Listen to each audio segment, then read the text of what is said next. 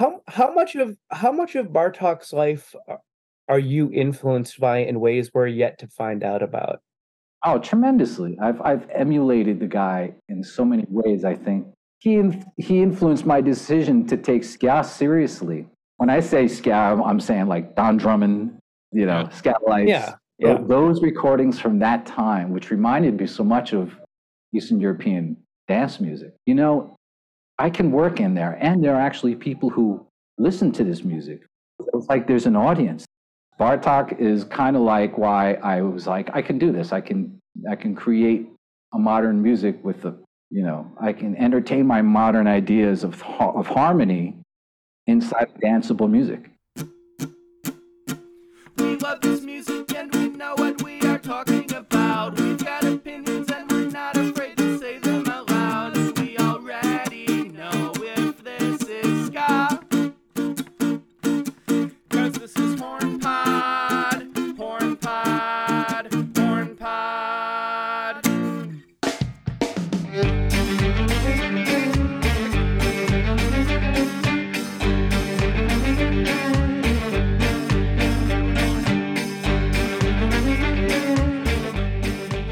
Welcome to Horn Pod, a ska podcast. I am your former sound boy, Loy, JJ Loy, and I'm joined by... The one, the only, the Matt, the Wixon. I don't know where I was going with that. It's always something different because I never plan something, but I always try. Yeah. A natural improvist. Yeah, it's me. It's me. It's me, and boy, JJ, I'm excited for this one.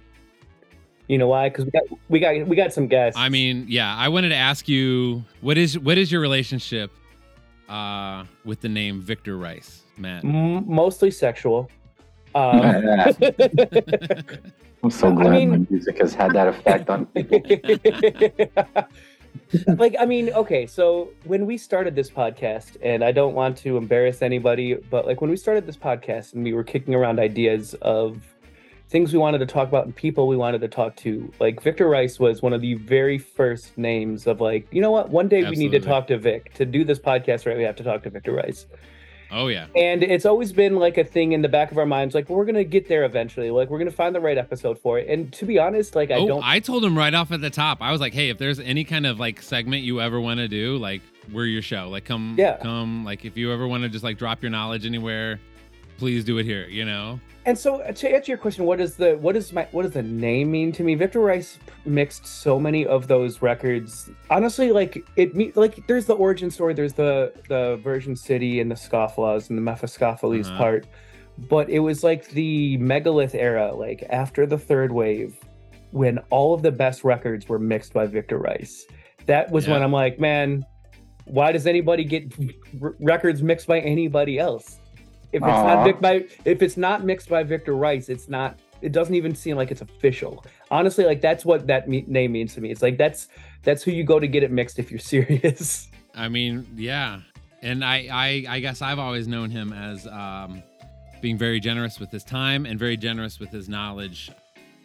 Not only in my old podcast, Ska Blah Blah, but always giving me a little preview of cool little tunes coming up. I heard some stuff off of Smoke years before Smoke came out, and yes, for sure, I can't believe it's taken this long to get him on the show because as his nickname goes, he is the guru.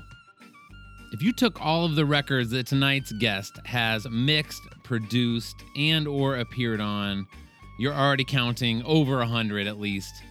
And many of those records are in our genre of choice: ska, reggae, and dub.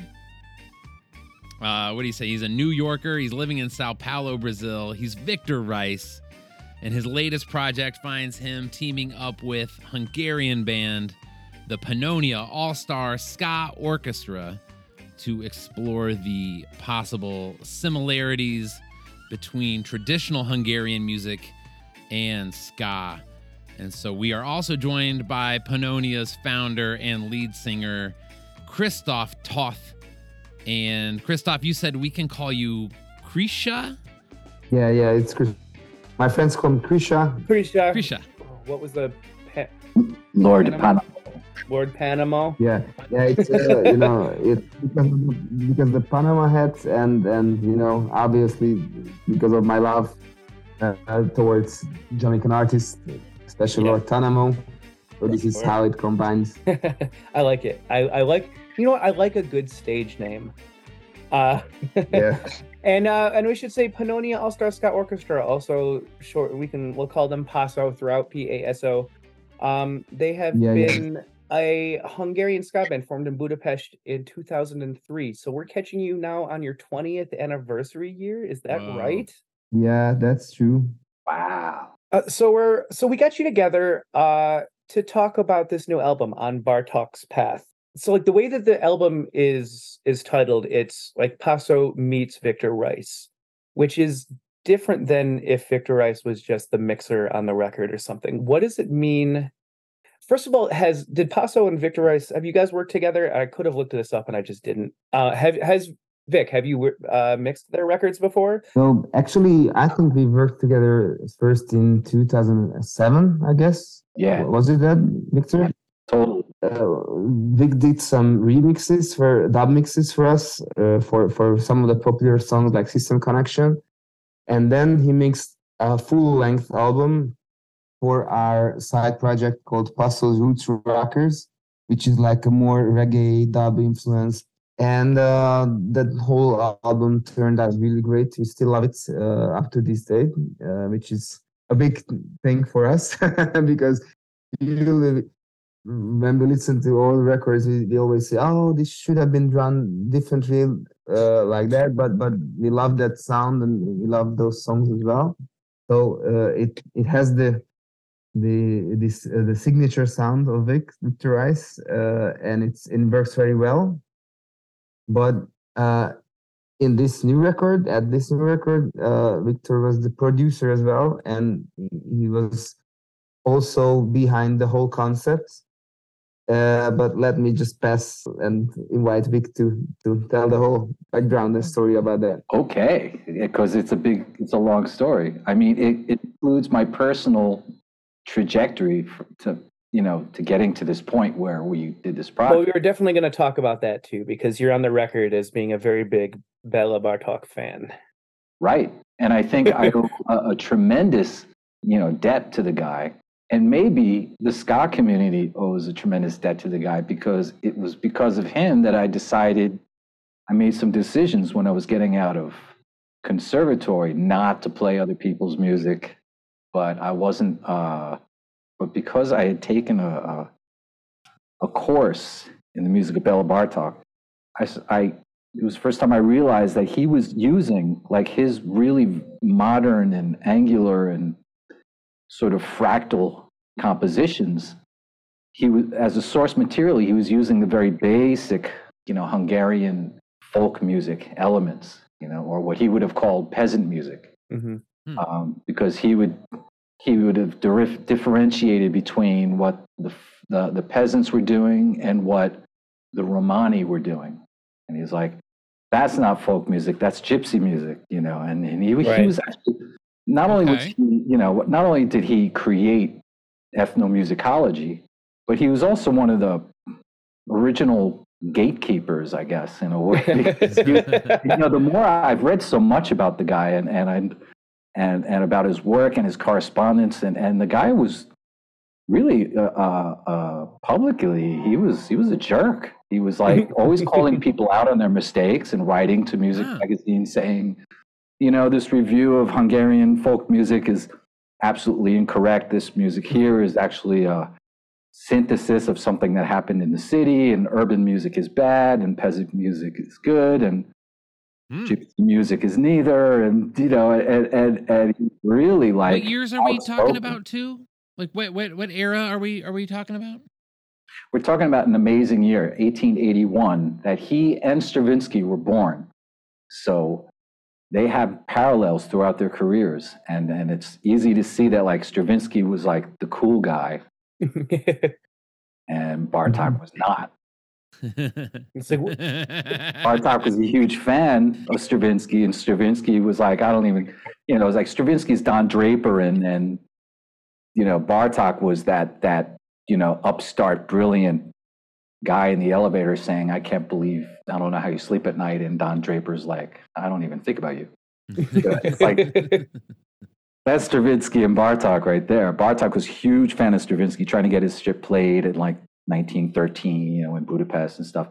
But he was also hugely into recording peasant music. It only became more than a joy for him after the Treaty of Trianon, which is one of the treaties done at Versailles after World War I, where they dissolved the Austro-Hungarian Empire, right? So in like 1920, they had this treaty that says, all right, Hungary is now a third its size, and all the neighboring countries now, you know, have that land.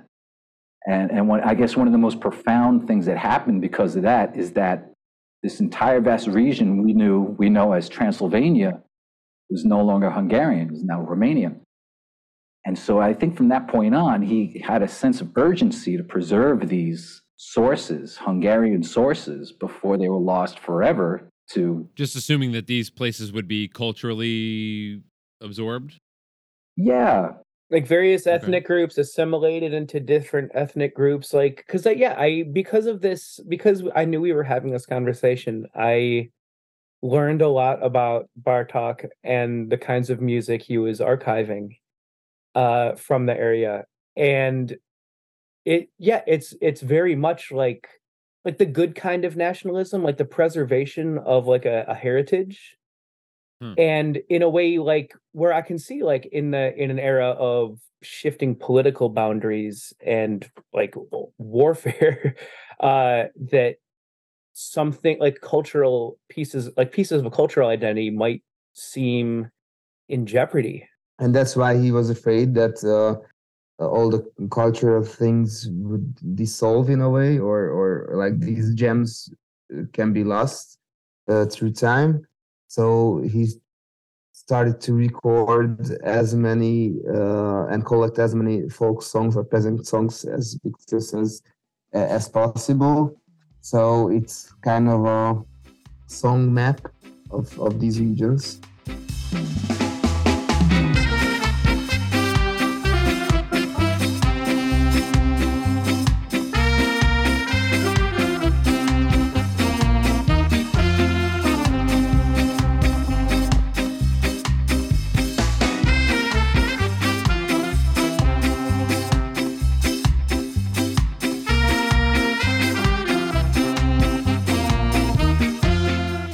Okay, so that's interesting. How did it look? What was he doing? He was transcribing the music into like sheet music, right? I take it.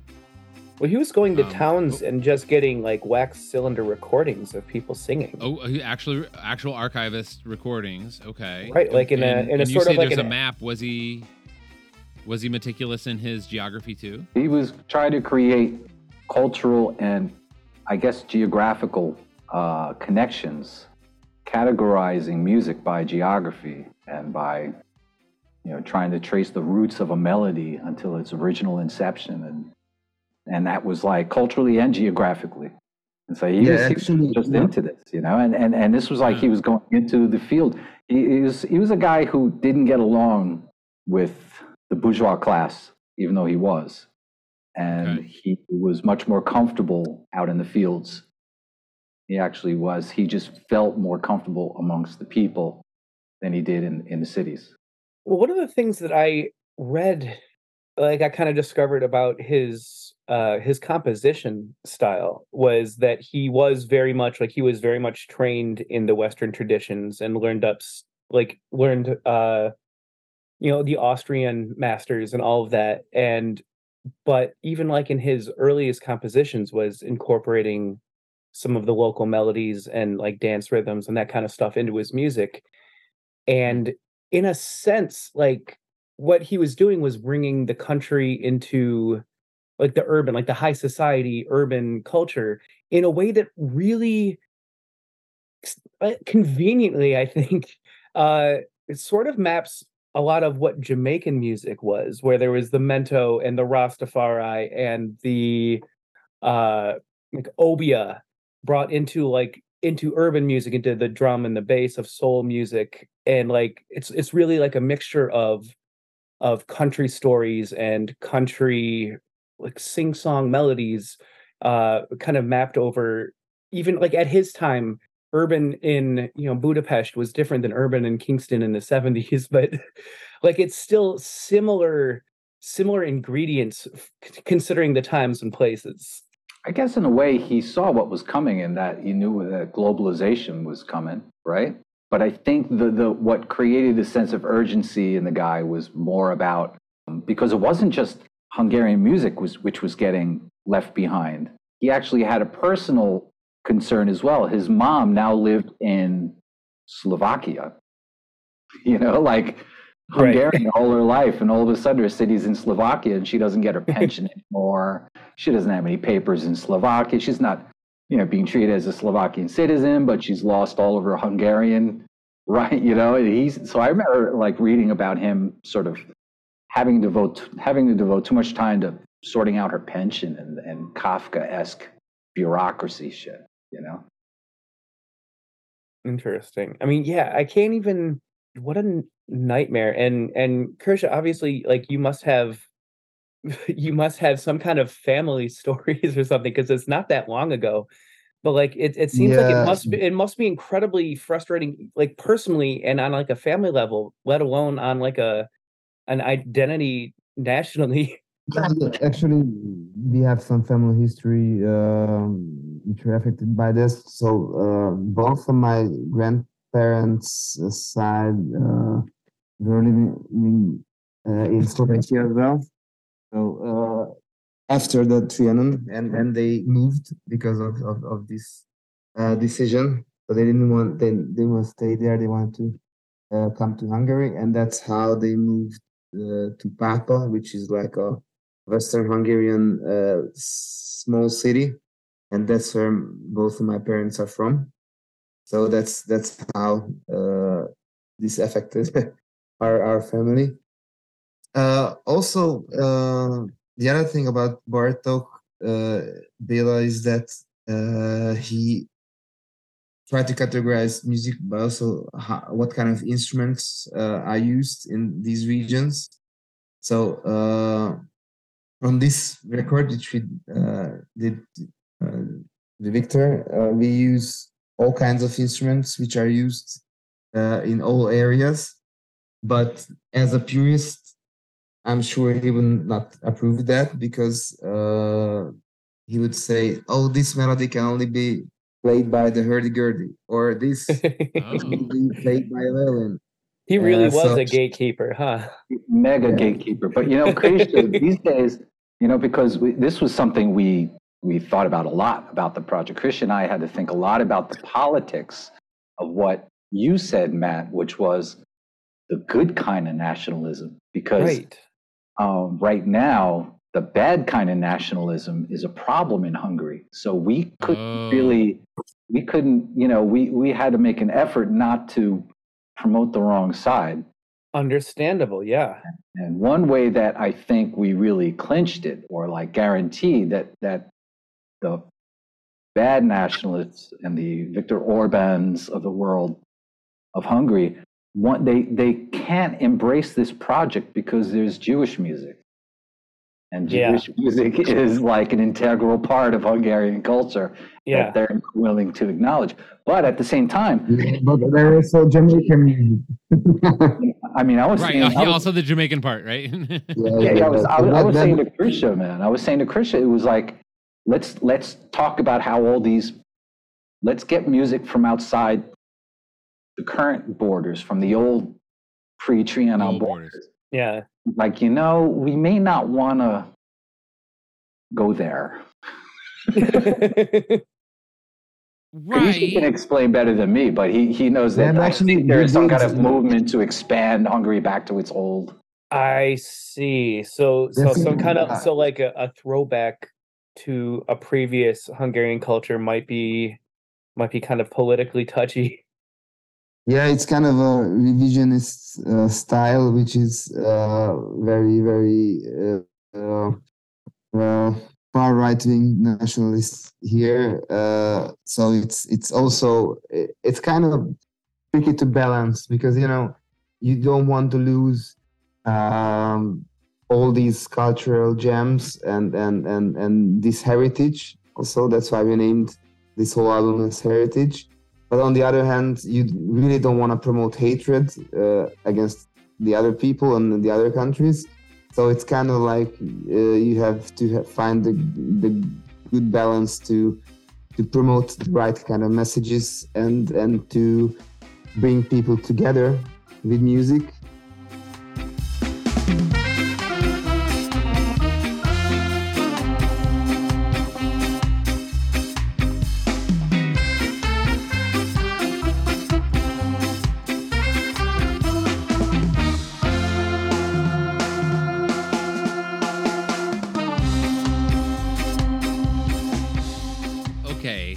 I've got kind of questions about that. So Bartok, you say he's kind of a gatekeeper, and he made real divisions about what's peasant music and what's gypsy music.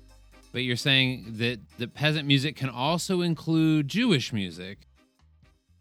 Is there different umbrellas he has, or are there certain things that he forgives? Did he draw ethnic lines? Or honestly, that's something I think that Krisha and I were more concerned about.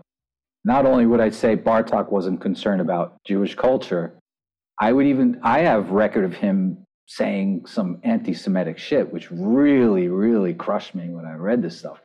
But I think his gatekeeper was more about, I was concerned with Krisha that, we were originally going to name this record with apologies to Bela Bartok, because we think that he would never sign off on a Aryan Jamaican fusion.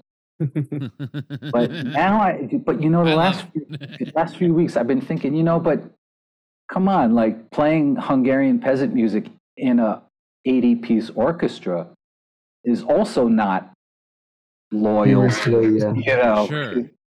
So how far are we? He urbanized it too.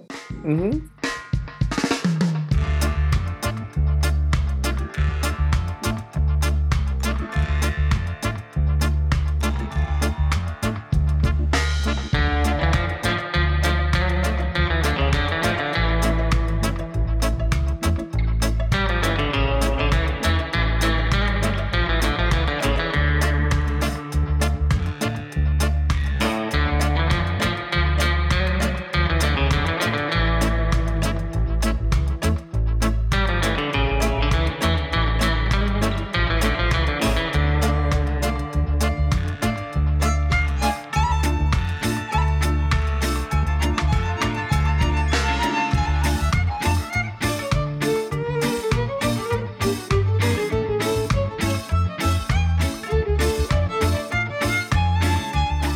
Okay, so like when you make a song called Nepkaleti Hora, yeah. What does that say to the current to the nationalists that you are avoiding? What does that say to Bela Bartok himself? And where do you where does it all come in? What's the Jewish connection to this Hungarian project? Fill me in on this track in particular. Yeah, so the thing is that it was that two songs put together. So it's kind of complicated to say, but anyway, so it's two songs played together, and this was brought to us by our violin player, who has been and is also currently is a folk musician, and he plays weekly or even more frequently at these Hungarian dance halls, which are people like dancing these folk dances to traditional folk music. And he says this works very well, and let's try to do this in our style as well. And we have a lot of gypsy influences in Hungarian folk music as well. It's not the same, okay, actually. So you can tell, but there is some fluctuation for sure.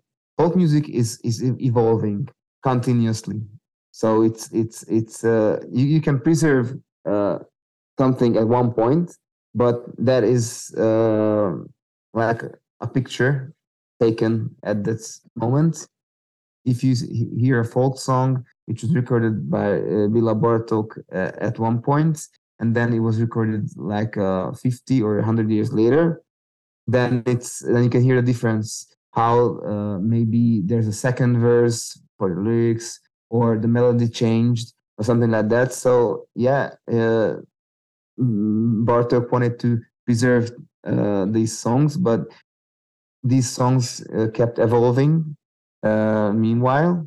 So you're saying the horror aspect is a later development?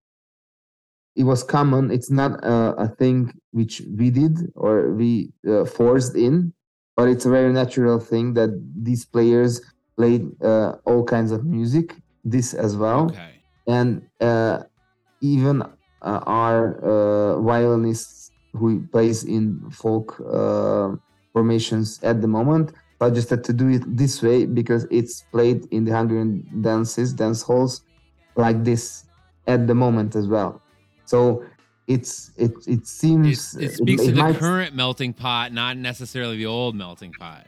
Yeah, but I mean, like this guy who is on the recording, that's an archive recording, so it's not recent. It's like decades ago or even more.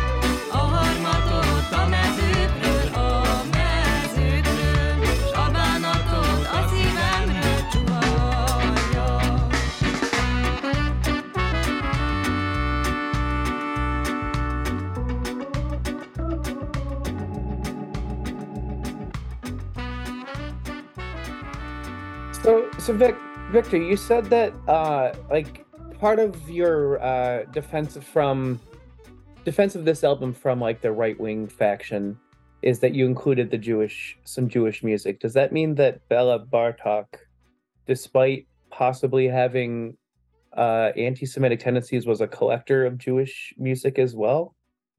No, definitely not from his repertoire. But I know that klezmer found its way to Hungary, absolutely. Of course, yeah. Right. And that it is just as much a part of Hungarian culture as the rest. I know that, Bartok himself was musically very nationalist in a sense, but I mean, he fled both world wars. He wasn't, Sure. that kind of nationalist, Right. Sure. He died in New York poor, he died of leukemia in 1945 in Queens, New York.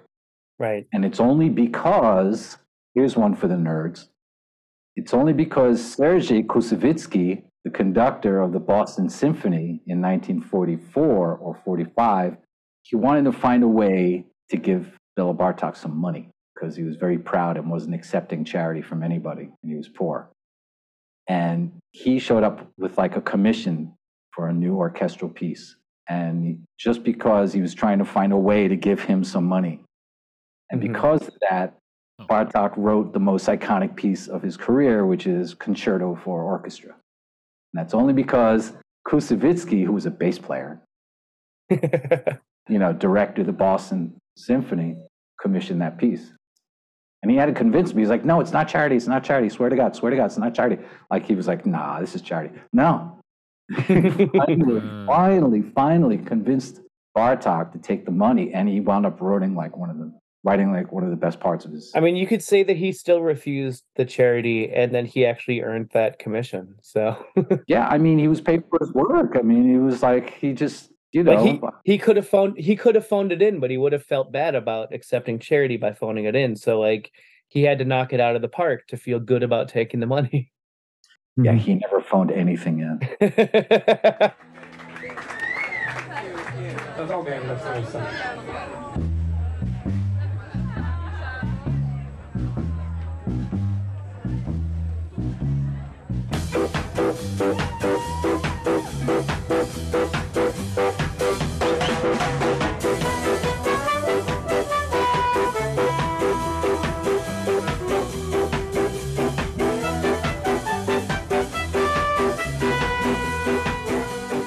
So let's what are the similarities between that like 60s? I mean, we can even say specifically Don Drummond because he's probably more alike than a lot of the other songwriters, tune writers of the period.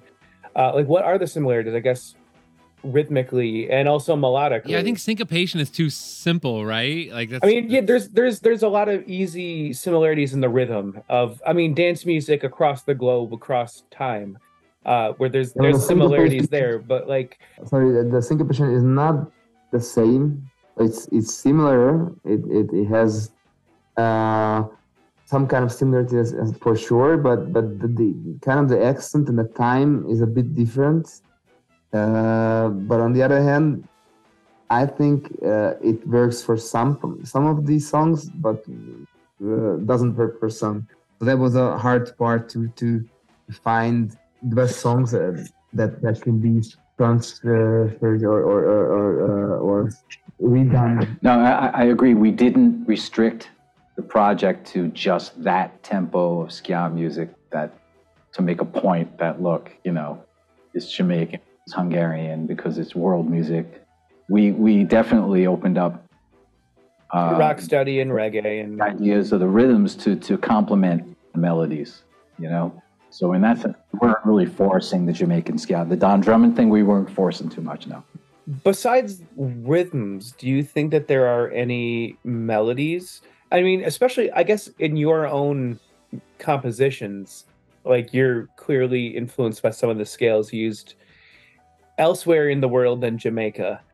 Yes, but pentatonics, man. But like, I mean, so is Don Drummond. Exactly. You know? Everyone.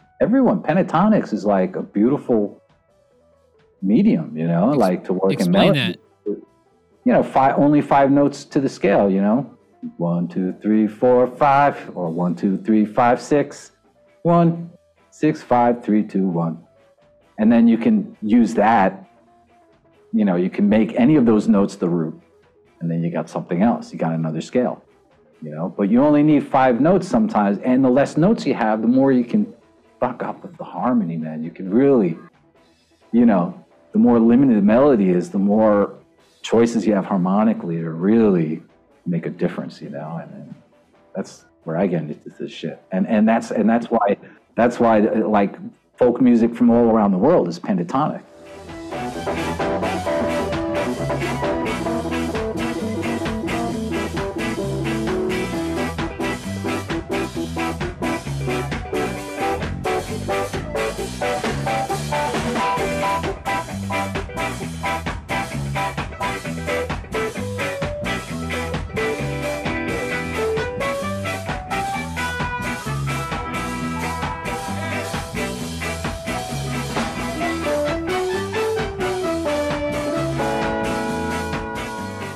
I just wanted to point out that we just now discovered right before we started recording that one of the earliest Victor Rice tunes that I ever heard, Agenda, is apparently based on one of these breaking Hungarian news. folk tunes. So like it seems like it's so baked in at this point, right? Like it's part of Victor Rice's sound. Am I wrong, Victor? Dude, that tune is how I know Krisha. That's how I know Eugene Hoots from Gogo Bordello. It's like everybody just. Like people heard that tune and then were like, "Hey, that was like your Vulcan signature, yeah." And it's like I did an adaptation of this a cappella folk tune that I had on my anthology of Hungarian folk music. Right, there used to be a shop in the Upper East Side, New York, that was just Hungarian stuff, you know, books, records, you know, whatever. And so I grabbed this anthology and I went back and started looking for my own source material, right? And this was the first thing I hit on. And so I made an adaptation of this and it became Agenda, first tune on my first record. And then one day somebody says, yo, you got to come down to the Bulgaria bar down on Canal Street, see my friend who's DJing. He's there every Thursday. You got to see something. I'm like, all right. I went down. The place is filled with Russians and Ukrainians. It's like it's year 2000. And my tune comes on, and the whole place just blows up. It's like, oi, oi, oi, oi, oi. The whole place. I was just like floored. They demanded to play it again. He had to play it a second time. And my friend turns to me, he's like, it's like this every Thursday night, dude. It's Victor Rice night every Thursday. So I go over and I meet the DJs, Eugene Hoots, Gorgo Bordello. So we became friends after that, you know. And then, by like fast forward, Eugene Hoots was the DJ that blew you up in the immigrant community. That's so awesome. Yeah. That's gnarly. And he didn't know it was a Hungarian tune. They just knew. They just heard it was from the neighborhood. It's hitting the notes, man. The upbeat's there, and they're all just like, yeah. Wait. No, so wait, are you saying they were psyched on the ska, or they were psyched because they knew the melody somewhere ancestrally? I think neither. I think they dug the beat and they heard the notes. And they're like, on its own merits. Yeah, that's the beat is the beat, and the notes sound kind of homey. I don't know. Yeah, man. Yeah. Right. That's what I imagine. That's what I like to imagine, that the Ukrainians and Russians dancing together. Imagine this in 2023. Right. Like, you know, arms around each other, kicking up and drinking and fucking, I love you, man. This was year 2000 in Canal Street in New York. Every Thursday, a place called the Bulgaria Bar, which was neither. And, you know, and who was there? A DJ, right? So then, but fast forward to 2007, and I meet Krisha because they invite me to play in Budapest, open up with my dub thing. Yeah. And they're like, we do a tune of yours. We'd like you to play bass. We do one of your tunes. I'm like, which one? Agenda. I was like, oh fuck, no way, dude, it's the same tune. So it's like it touched these guys, you know. Right, it like goes back and forth, right? Just musically communicated something. Yeah. And you were telling us before we joined, before we hopped on the call, that this was your first Version City production. Is that right? Yeah, my first record, right, at Version City. It was your first song on the first record. Was it? But it was also like the first 3 or 4 songs on that record are actually the sequence in which they were made. Like, I was making tunes one off. And it wasn't until I had about 8 or 9 that that Django said, you need to do your own record. You know, you keep working on everyone else's stuff.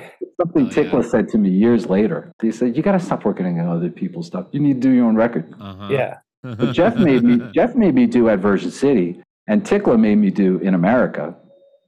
You know, thanks to them. But I wanted to get that down because like this song is both like an origin story for you as a solo artist, and it's also been this song that, like, this singular song that's taking you into a couple of places already, like, and it's based on this old tune, this old like a cappella clip that you sent us. Barna kislány tornyos ágya magasra van vetve.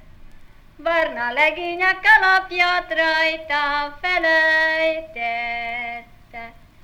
Hozd ki kislány a kalapom, tegyed a fejembe, hogy ne süssön a holdvilág ragyogó szemembe. Hozd ki kislány a kalapom, tegyed a fejembe, hogy ne süssön a holdvilág ragyogó szemembe. And I think it's amazing that like it's like it's your origin story is like this tune almost. Huh. Yeah. I mean, I was already playing with the idea of I was already inspired by Bartok, and especially like his most simplest stuff, the Microcosmos. He wrote a series of simple and progressively more difficult piano things to teach his son to play piano. So they start out very basic, and then they get, you know, he has books of them called Microcosmos. And each one gets progressively more difficult. And I love the simplest ones. First 2-3 books, I love them. I never got past them. And so like Guru, which I did for Scofflaws, was probably my first recorded composition. Right. It goes even back to Scofflaws, doesn't it? Yeah.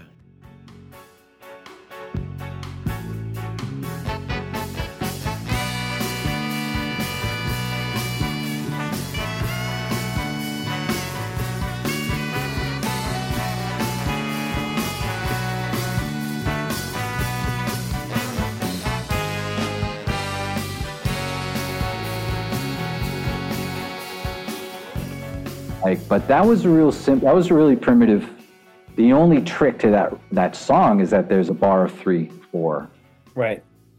And I only knew it worked because I was playing it. We were playing it on stage, and I could see if people were fine with it, and so we recorded it. Was it the first time you'd heard a bar of 3/4 in a ska song?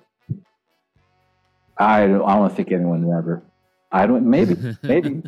I'll be honest. I have never really listened to a lot of other influence because I'm very like jealous of my own source, and that's Bartok and a couple other things. Debussy. Well, I mean, to say that, like, to have a song like that in the Scofflaws and to be like, I know that it worked because I saw we were playing it and the audiences could latch on, like they could vibe with it. But like, that's literally groundbreaking for the genre.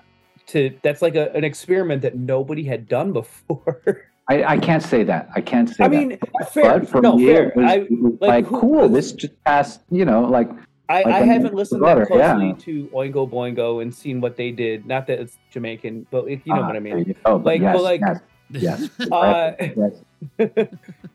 Like, but I mean, it's a risk, and it's something now that like to hear weird phrasings and weird time signatures on a Victor Rice record is not uncommon, but it's still very, very uncommon across the genres. I'm sorry, just what about the Scofflaws tune Bela? I assume that was in dedication to him, right? Yes, absolutely. And thanks to you for reminding me of that tune. But there are no tricks in that. In fact, I would say that's more of a Henry Mancini tune. Oh, interesting. Okay. I know. I don't know why. I think I just wanted to call. I think I was sorry that I didn't call Guru Bela. Fair. I love it.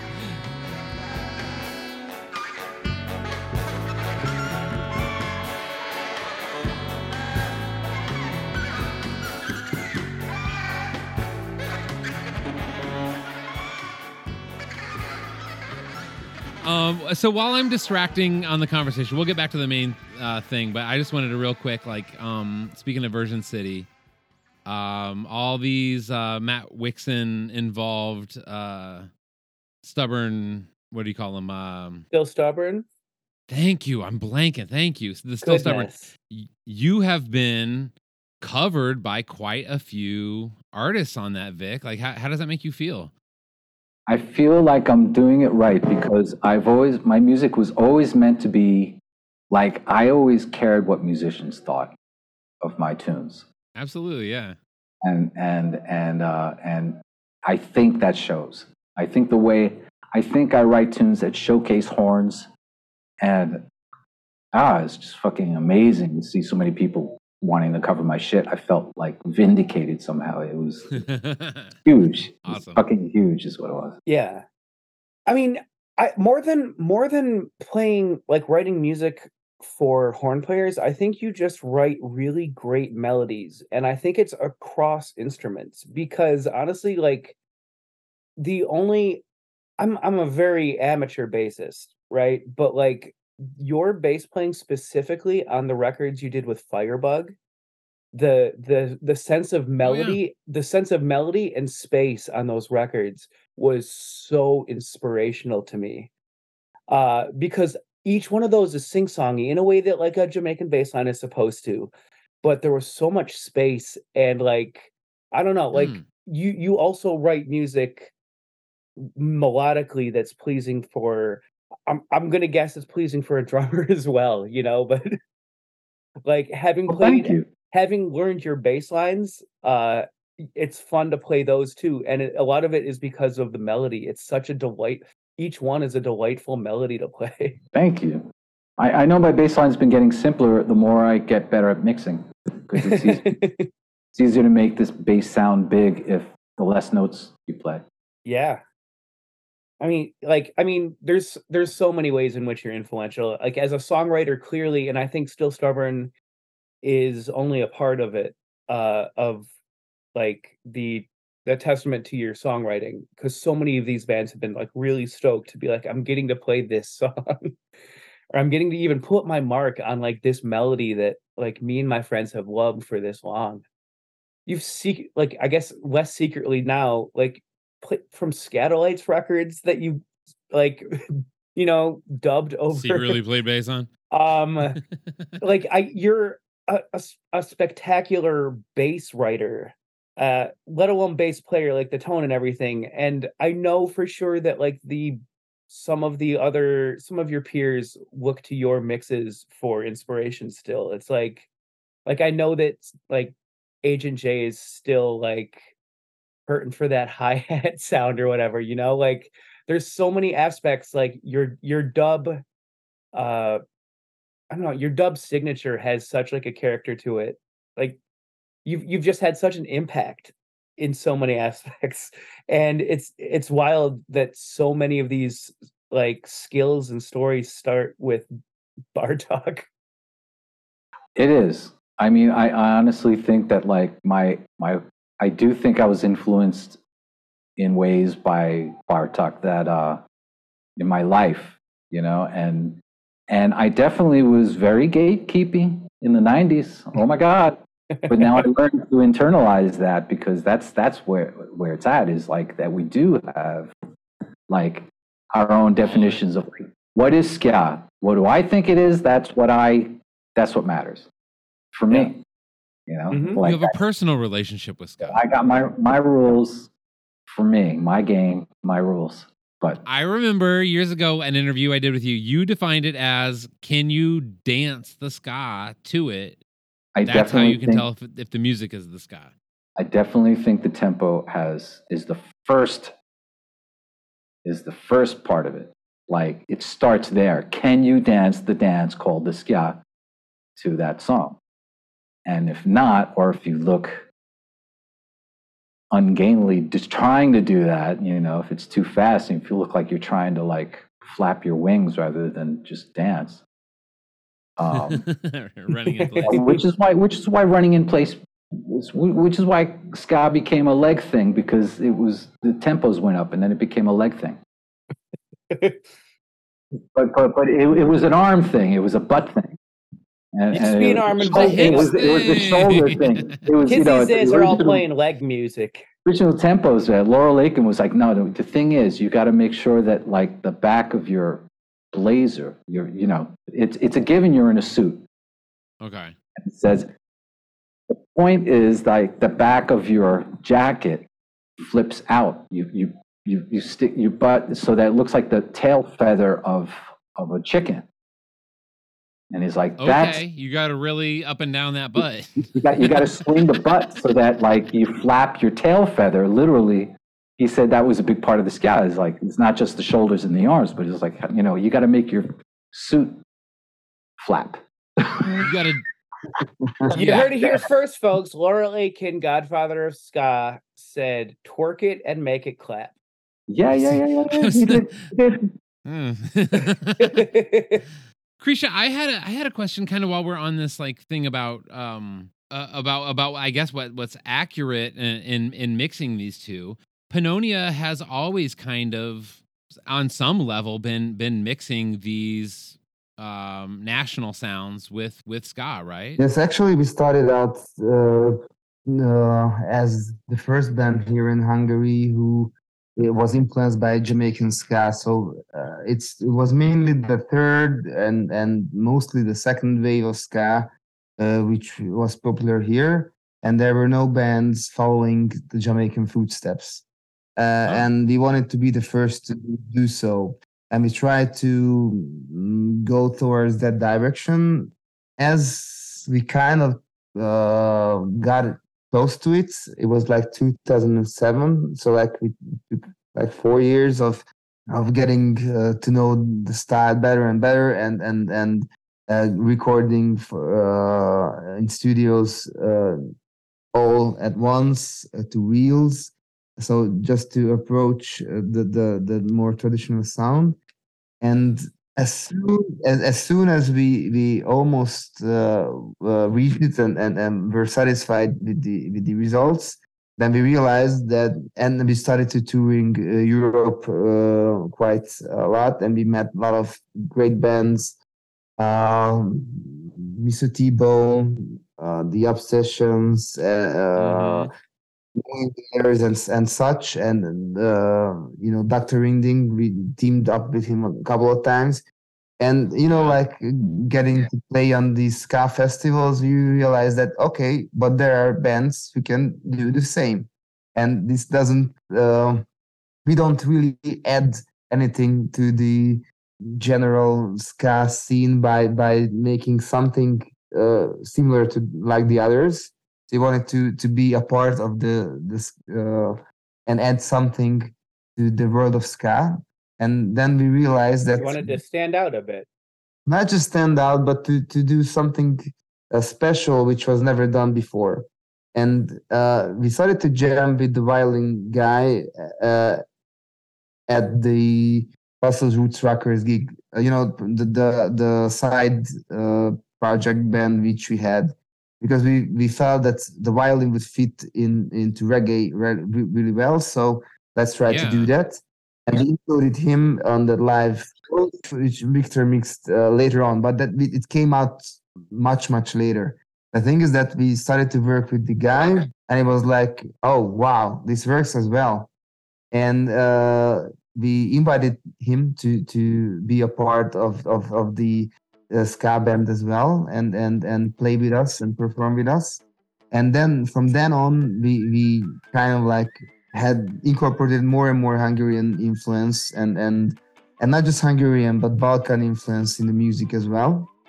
And that got very unique, and it gave a twist which you could recognize instantly. So like if you hear it, oh, that's Hungarian music, it's ska, wow, it's something very different.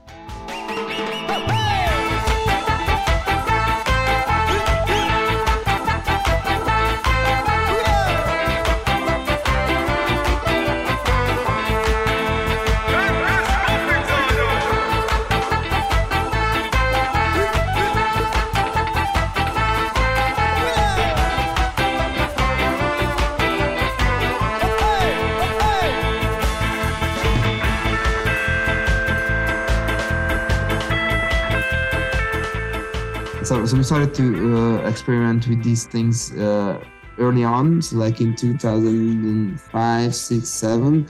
And by the time we recorded these songs, then that's the time when we first Vic in person.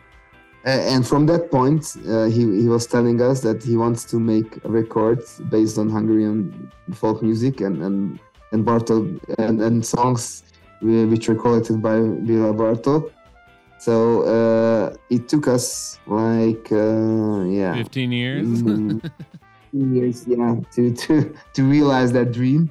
So slow things, but we managed. And the main difference between the two things is that our approach was to have these Jamaican rhythms, and those throw some spice on top of that in the form of Hungarian melodies. And some kind of, like it's just like an effect or some spice. But this way, it was the other direction. So we picked Hungarian folk melodies, and then we built the foundation after that. So we built the rhythms after that with the leadership of Vic. But still going for Jamaican rhythms almost exclusively, am I wrong? No, you're right. Okay. But you mean like in the past you would write an instrumental and then add a Hungarian rhythm, whereas this time you were, or a Hungarian melody, I mean, and this time you were starting with a Hungarian melody and then turning it into a Jamaican song. Kind of like, yeah, that was the process. Also, we had some quotes, like famous bass lines or classic bass lines here and there. So we tried to... I recognize Drum Song was in there, right? Pew, pew, pew, pew. That was me. That was me. It took me a minute. I was like, wait, what am I hearing? I know this song. Oh my God. I was like trying to do dishes. I was like, wait, what am I hearing? Tracked it down though.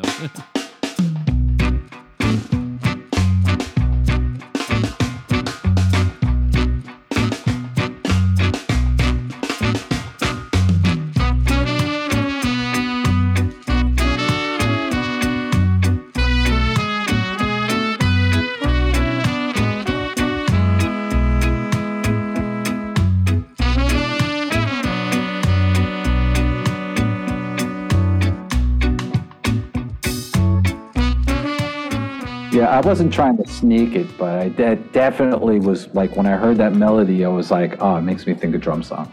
Yeah. Interesting. That's so cool. But, you know, everything makes me think of drum song, so it's not like, Jackie Matu is always with us, you right? know, it's one of my, when I'm trying to think of a bass line, I think, all right, not drum song, what else is left? You know? Okay, I can't play drum song, but what else is there? Yeah. East of the River now? No, you've already done that. How familiar are these melodies in Hungary today? Like, I understand like these will probably be recognizable as Hungarian broadly, or I don't know, maybe Romanian or Slovakian, but like would the tunes themselves be familiar today? Like, are these songs that people still know? Well, some, yes. To people who listen to folk music, definitely, or who go to these folk dances, to these dance halls. These are some of these are the folk dance hall hits, as you can say. Sure. But we try to not pick the most obvious ones. Okay. We didn't want to come off as somebody who tries to rob this or make popularity of trying to you're not just commercializing your heritage. We wanted to dig deeper and say, hey, look, there are a lot of hidden gems and very, very cool melodies. Let's try to search for these as well. And the process was like that. So there were two ways to pick a song. The suggestion was came from Vic to pick mostly the melodies from the Hungarian folk anthology 4, and we tried to pick tunes from that. And it was midst the COVID-19 pandemic, so we didn't have any chance to meet at all, but we could work on choosing the songs. And then when we started, we were able to rehearse again. Then we started to work on the rhythms, and we sent back, okay, so you picked this melody or song, Victor. This is the version which we think would work. And then we would say, okay, these are the modifications which I think would work good. And then we tried again, send back the demo again. So, or the other way was that our violin player, as an active folk musician, would bring some melodies which are present at current folk dance halls. And then we started to work on those, and we sent them to Vic and asked how he liked those. And after that, he flew here to Budapest, and then we started to work on the stuff in person. That was amazing, by the way. That was amazing because I had been to Budapest before in 1996 because I just wanted to hang out where Bartok hung out. And I did. It was amazing. I had the most amazing time. Nobody knew. I mean, I didn't know Krisha. I didn't know anybody. Nobody knew I was there. I stayed like a month, just anonymously in Budapest. Right. And I remember one night I went to the cinema, and I watched a Jim Jarmusch movie in Budapest. Like that's got to be like one of the coolest things I've ever did in my life. You know, I mean, that is so cool. Oh, sure, Dead Man. Okay. Oh, right, 96, right? Yeah, of course. Johnny Depp is a dying cowboy, and he's hanging out with indigenous. Man, back when he was good, right? Ugh.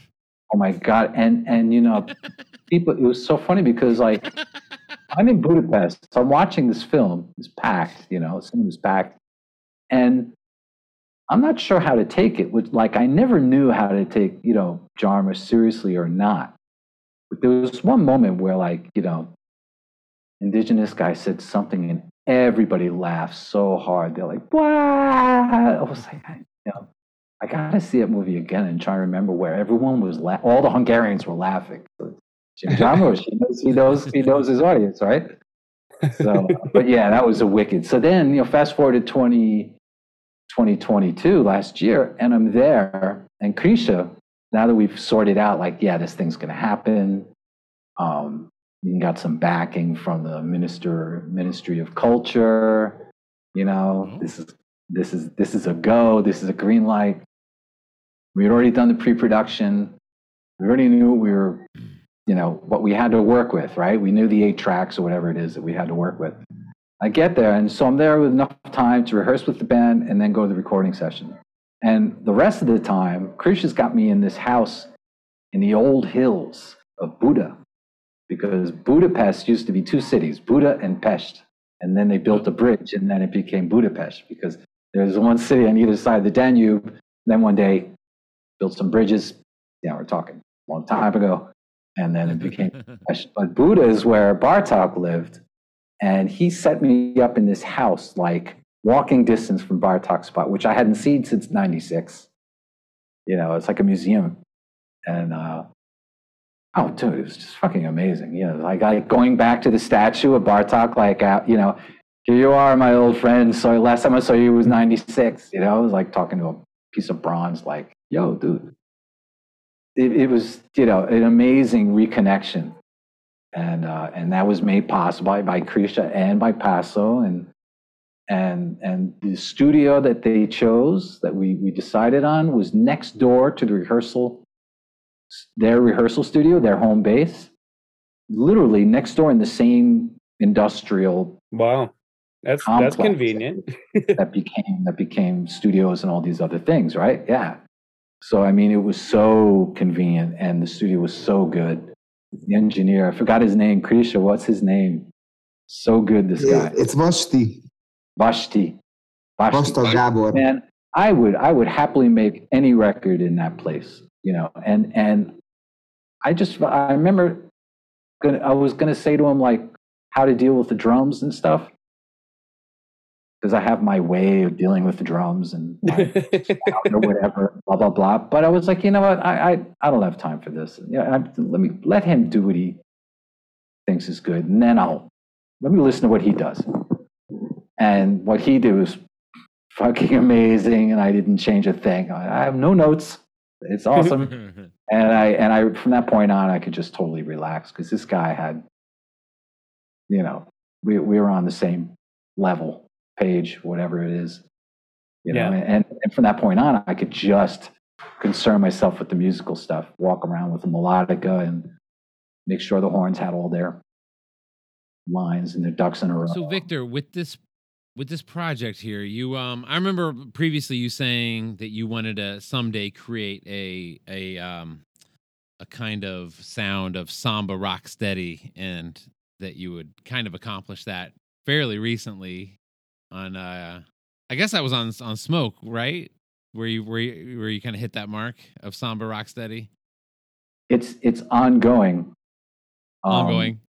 But it's, because to me it's not an achievable goal, because the swing is different. Rocksteady swings differently than Samba Rock, and with Samba Rock, the dance is different than Rocksteady.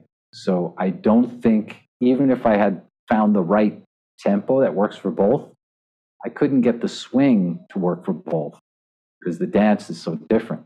So it's elusive. For me, it's more like for me, it's more like a North Star. Like, I'm not going to go there, but I use it to guide me, you know, and like, okay. You know, I use that as sort of like, that's my direction, Samba Rocksteady. So was there a similar thing here? No.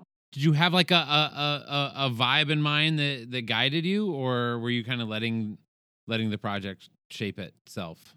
Yeah, I honestly, I think, you know, from my point of view, you know, marrying Hungarian folk music melodies to Jamaican rhythms was absolutely not.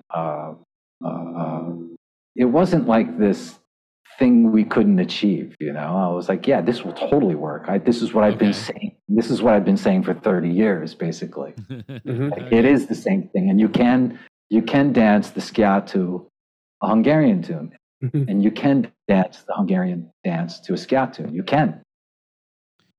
So Samba Rocksteady is almost impossible, while this project is like totally possible. Yeah. Yeah. That's from my point of view. Yeah, totally. I love it. Totally viable. Totally like, somebody hears this tune and they might think it's a ska tune, or they might think it's a Hungarian folk tune. And he mentioned that there was like funding from the arts ministry. Oh, absolutely. I mean, what I loved about hearing about the grant from the ministry was just that they approved of such an idea. I mean, I think they had like $500 for us or something like that. I don't know how much they had. I don't know how much they had, but it wasn't like, it didn't enable us to make the record, but just to have, that for me, I think it was more important to me than, like this means something to the people. Nobody got paid their price to make this record. Nobody. Understood. A labor of love, right? But back to the musicians a bit. So it was the other different thing to our previous work was the instruments, because we used a lot more authentic folk instruments this time. So there was like a hurdy-gurdy, cymbalum, which is cymbal, yeah, I guess. Okay. Cymbalum, I think is also called a hammered dulcimer. Oh, okay. English, but it's not the one that, it's not a small affair. It's actually kind of a big... The big lap one, right? Yeah, like a table. It's a big table with strings strung like a piano, two different angles, and you hit it with hammers. It's a beautiful, incredible, enchanting sound that you would recognize, but you maybe never have seen the instrument.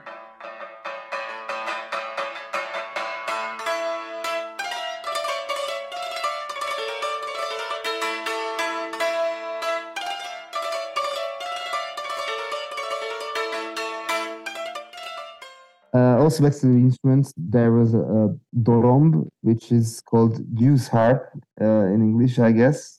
Harp. Jaw harp, also called Jews harp, but more conventionally known as jaw harp. Yeah, Oh, the but actually, brown. Yeah. Yeah, they gave me one. You already gave me one. Yeah, hold up. All right, it's one of these buggers.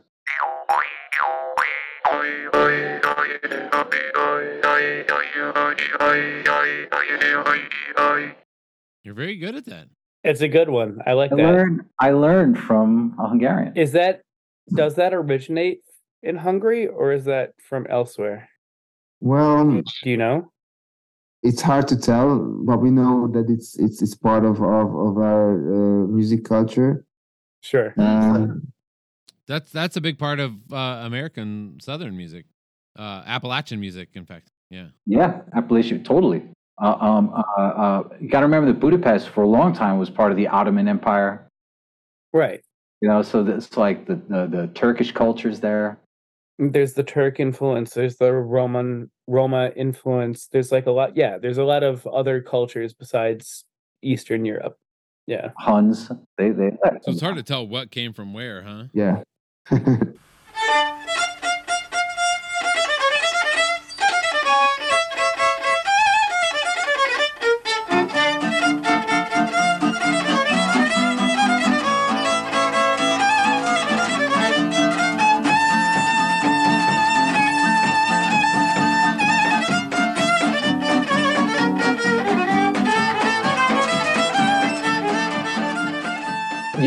Something I didn't talk about, like while I was in Budapest this last time making the record, is that I got to go to actual folk dances. Okay. I went to a place. It was not like a museum. It was like, it is a thing still. Like real, just people doing real dances. There are people getting together and drinking, and they know all the tunes, and they dance, and they know all the dances, and it's awesome. I mean, I got to see. Is that more of a rural thing, or is that just anywhere you go kind of thing? This was in Budapest, so maybe it's not as strong, or maybe it's stronger out in the rural areas. I've never been out. out of town in Hungary. So the thing is that the folk dances and had a revival in the 60s in Hungary and later on. And this was also a way to revolt against the current, what is then current communist regime. Okay. Because some of the folk songs had some words which could serve as a coded language or had double meanings. And some beat groups covered some folk songs because of that. So that they were like against the oppression, and these were lyrics that could mean something different at the current situation at that time. In a metaphor or in a comparing like that time to this time, you can make that kind of in a metaphorical way as well, and also like without saying any names or something, but everybody knew it. Okay, it's this song was created like a couple of 100 years ago, but in this situation, what they are in at the moment, it means the party or the party leader or something like that, So that's why it gives you an alibi. People, it can't be about now because it was about then, right? Well, I think also that same movement was happening in Brazil against the dictator. I was going to ask you because Os Mutantes has a lot of like coded lyrics, right? Exactly, and I think that's the same movement that was happening in Budapest. It struck my brain when he was saying it, yeah. But I think they were using folk music, whereas I think the guys down here in Brazil were creating new ideas and stuff. More avant-garde nonsense kind of lyrics, right? To avoid prosecution. To avoid Roberto Carlos. And was that a communist dictatorship or that was it was a fascist. Okay. Ship installed by the US. I love hearing the ways that music can rebel in just like just by referencing something old or just by being slightly avant-garde. Like it doesn't have to be so overtly rebellious to be completely rebellious, It can subvert. Right. Yeah. Love it. How much of that's going on in this record? Are you guys subverting anything by playing these traditional tunes? Oh, I hope the right people are offended by this. I'm sure they will. Hell yeah. Yeah, so there's another wave of this Hungarian folk dance halls now. So there's another revival at this time. So, and I think it's bigger in the city than in the rural areas right now, because young people who have interest in this or who has this background can meet more frequently in the city. There are more places to play this music or dance this music too. In the rural areas, there are less and less opportunities for everything, this included. That sounds like Brazil as well. If you want to hear some really good folk music from Brazil, you're probably going to find it in São Paulo or in Rio or in one of the major cities. But out in the sticks where it came from, they're probably listening to Beyonce.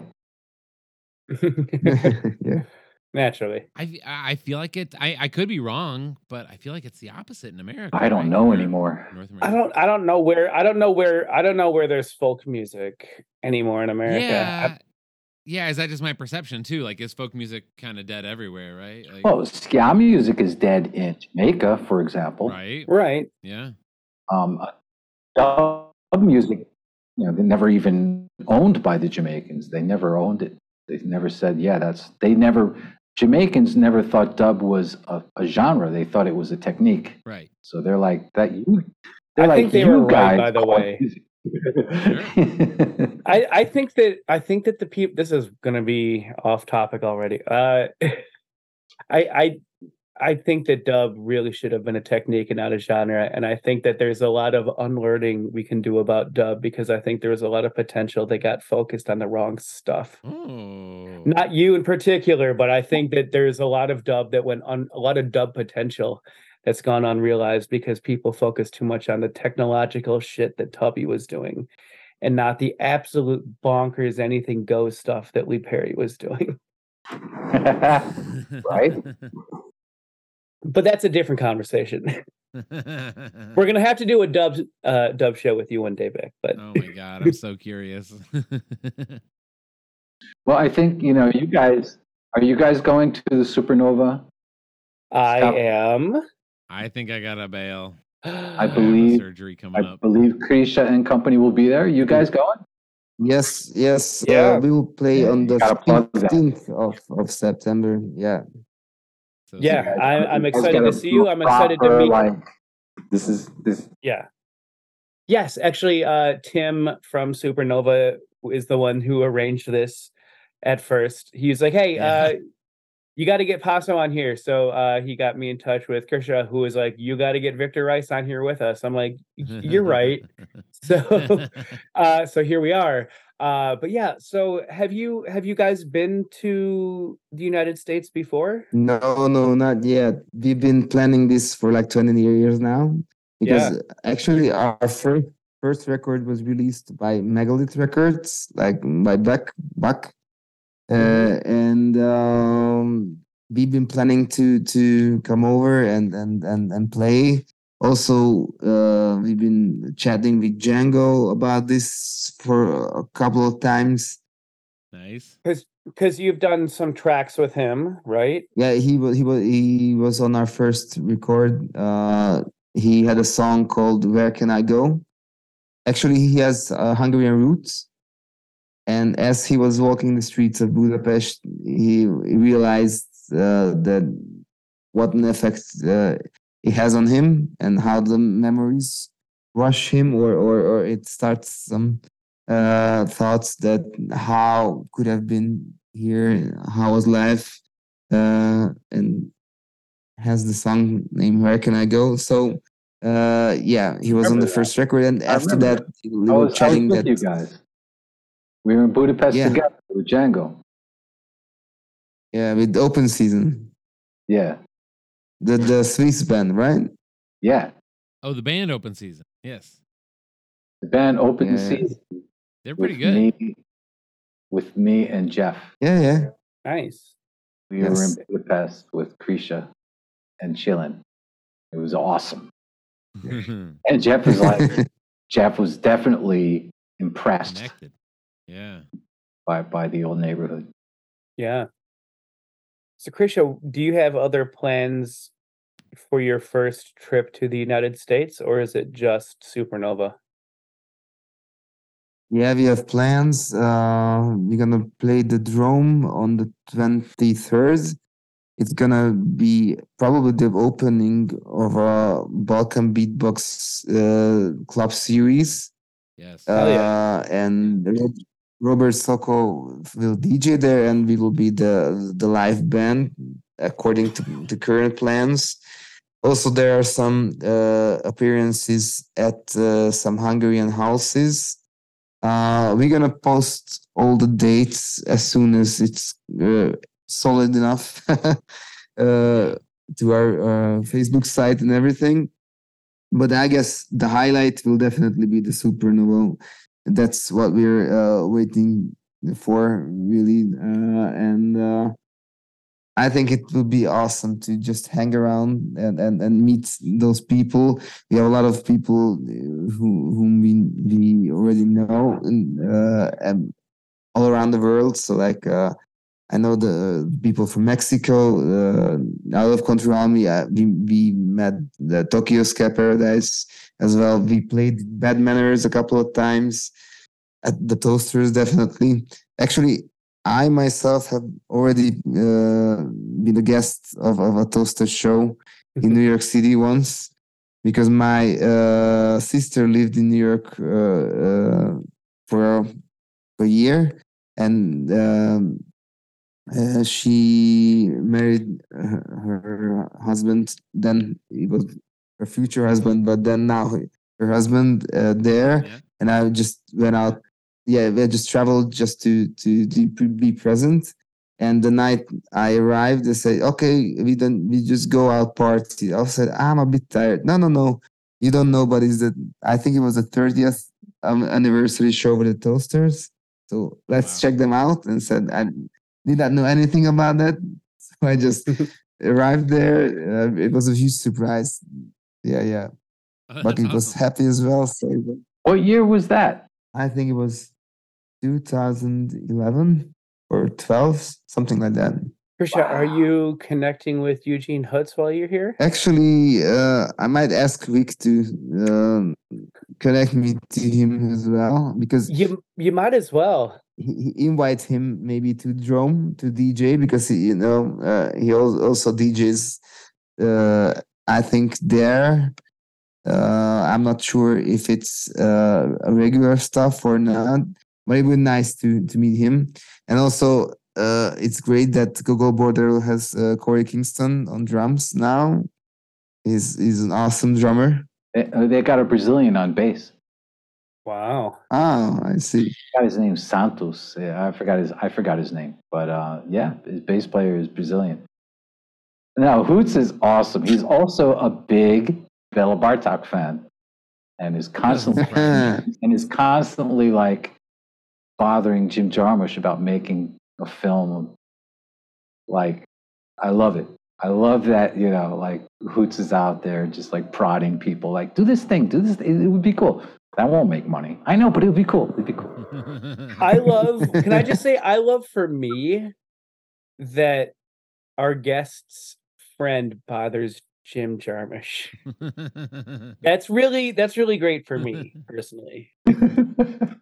I know. When I think about mixes, because I am very influenced by the cinematography of Jarmusch and the pacing, but also like my image of when I make a mix is that it's proportionally correct, if not wide or something. It's like letterbox correct if you're talking in cinema terms and film terms, but it's black and white. I mean, everything. I don't think there are that many colors in my mixes in that sense, or at least the mixed image I have. I'm kind of working with that kind of Jarmusch idea. Even when he works in color, it doesn't matter. The composition to me, like I mix at very low volume and minimalism, right? Well, I listen at a very low volume ever since Virgin City, and I try to make the mix sound big in its bonsai scale, like proportionally correct. And then when you listen to it at a regular volume, it sounds even better. That's like, it sounds good when it's quiet. It's just going to sound that much better when it's normal volume, right? Sure. Yeah, right. So, and somehow I do think of Jarmusch. I think of like, Stranger Than Paradise or Down by Law when I visually, right? Yeah. I'm trying to envision a mix. It's like, it's either there or it isn't. And it's static and it's. I mean, in those old movies, he would just set the camera down almost. Yeah. Yeah. A lot of them have just a single microphone from in the room. No cutting. Yeah. Like live microphone from the camera. So look, it seems like there's a couple of connections that have been brought to light in this conversation, and it sounds like what Bartok sounds like, and what Jim Jarmusch sounds like, and it sounds like Eugene Hutz knows that both of you know what you know. I feel like this is just got to happen. I don't know why. Yeah, why aren't you producing them, Vic? I have this streak. I have this streak lately where I'm like, if I just have an idea and like I just I'm sort of manifesting things without being woo about it. But like the Still Stubborn thing was like, I've got an idea and it's turned into this thing that's really been kind of spectacular. Yeah. And there's been like a couple of other things lately. And I'm like, you know what? I need you and Eugene Hutz and Jim Jarmusch to get on this Bartok train together because it seems like it's time. It seems like it's time. Help me, Krisha. Okay. Again. Actually, with your interest in Dubioza Collective, Matt, I think you just need to take a trip over to the Balkans and start Well, sure. start your own project over there. Oh, you think I gotta relocate and start my own thing? Yeah, I think you got a vision. Yeah. Yeah, that's what Eastern Europeans need is me to Yep. reinterpret their music. Who knows? I mean, Hoots he's back in New York, but he lived in He's Rio. from Ukraine. Yeah, Yeah. Oh. he's awesome.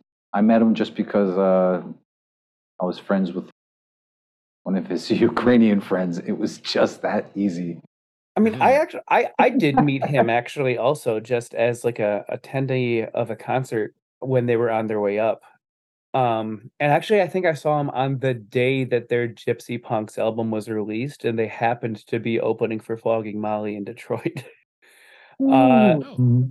And so like I got to meet him after their set very briefly. Not that it was anything like a professional, but like it was wild to me then that like that guy was just so accessible. And then like not long after that, he was on tour with Madonna. Like him and a couple Gogo Bordello guys were doing this. That is weird. They were doing this like mashup of La Isla Bonita and Paletute. And like with the Gogo Bordello guys on stage. Victor's face right now. The audience can't see, but There's video. We can find video of the them. look of Like, confusion was amazing. Eugene Hutz is also friends with Madonna and has performed with her with a mashup of like a Gogo Bordello song and her hit La Isla Bonita.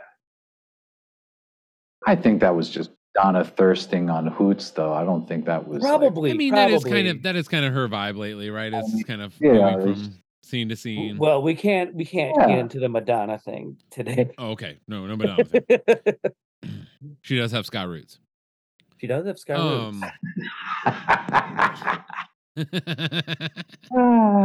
Oh, you're gonna have to teach me about that.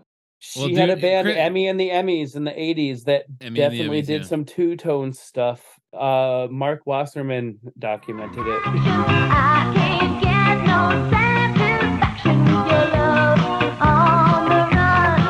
Oh, you're just no fun. Krisha, I have to say I've been a big fan of Pannonia. I think Return of the Pannonians, was it Feel the Rhythm, Killer Records. I think you guys just do amazing stuff. You guys have a real big sound.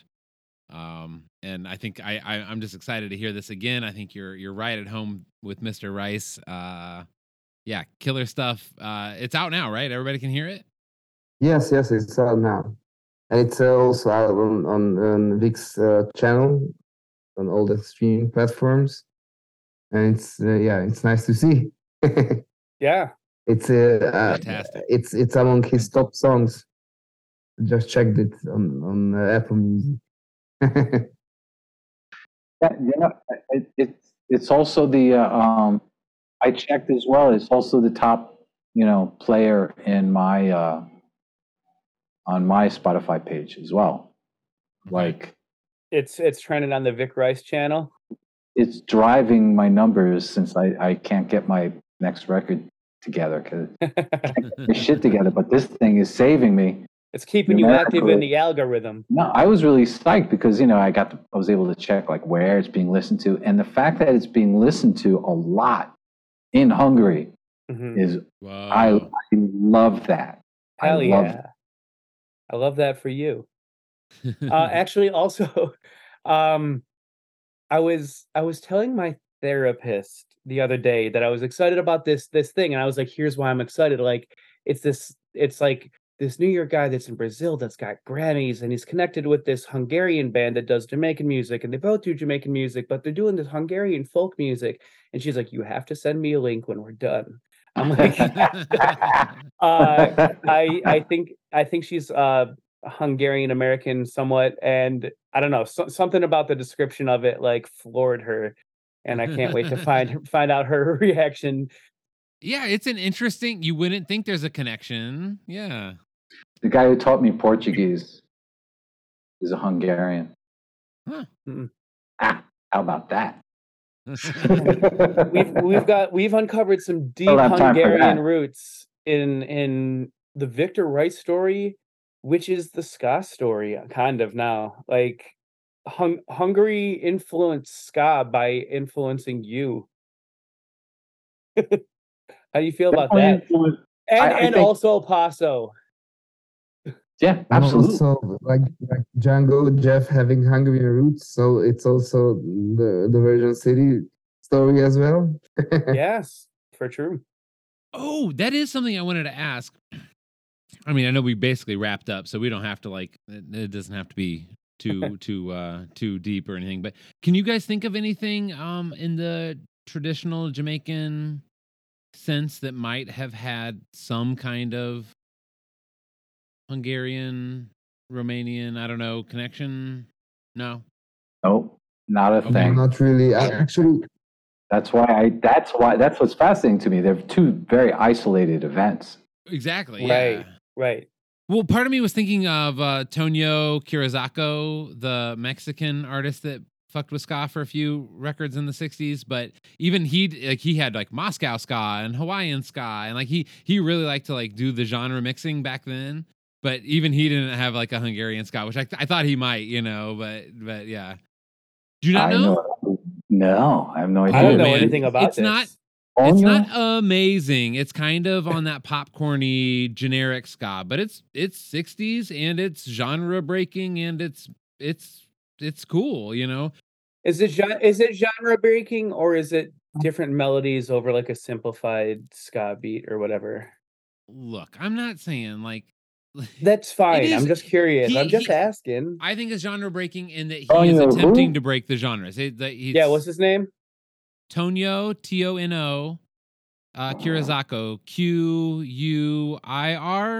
Found him.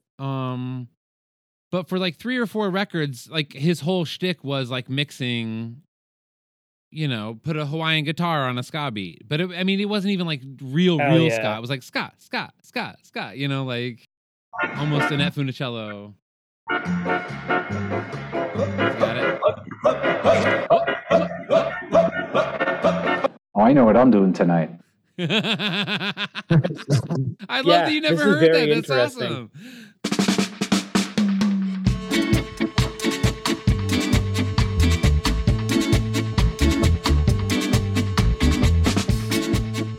All right, guys, I really appreciate you coming on the show. I think we have really dug into it. Likewise. Krisha, Pannonia Allstar Ska Orchestra. Am I getting all the words right? Meets Victor Rice. Yeah, the album is called Heritage. It's called Heritage on Bartok's Path, and it is so good. It's like my therapist is going to tell me she loves it. You guys. Awesome. I love Awesome. you guys. It's so fantastic. Yeah, Thank you for Christian, giving I'm- us the chance to talk about it, because it's yeah, man, it's like I'm glad it's already out there finally. Something's Yeah. been on, it's been cooking for years. It's been in the brain for years, and then been on tape for years. You guys are going to blow some minds at Supernova this year. Yeah, I'm very excited to see you guys and meet you guys, and for you, America, to meet you. yeah, we're looking forward to it. Definitely, it's very exciting. Finally. Yes. Finally, yes. So the album once again is called Heritage on Bartok's Path. That's Pannonia Allstar Ska Orchestra meets Victor Rice, and you can get that. You can stream it wherever. Is it on vinyl? Can they buy it on vinyl? Soon come. Not yet. Soon We're working on it. vinyl. And also, if you are listening in North America and you might be heading to the Supernova Ska Festival, do see Paso there. It is their North America, United States debut. It's your first time getting to see them, probably, unless you've toured to see them. So go see them. I'm very excited to finally get to see this band, and I'm very excited that I got to spend time with Krisha and with Victor Rice, the guru. Thank you guys both so much. The boss. Thank you every time, man. And Thank you very much. Well, once again, thank you. This has been Horn Pod. My name is Matt Wixon. That's my co-host. I'm JJ Lloyd. Thank you so much. Good night. We'll talk to you so much later soon. thank you, Matt. Thank you, JJ. Thank you, Bye-bye. Krisha. Talk soon. Thanks a lot. Inkább esek kis angyalom vélet szerelembe. Nem esek, én a Balaton vízébe. Inkább esek kis angyalom vélet szerelembe.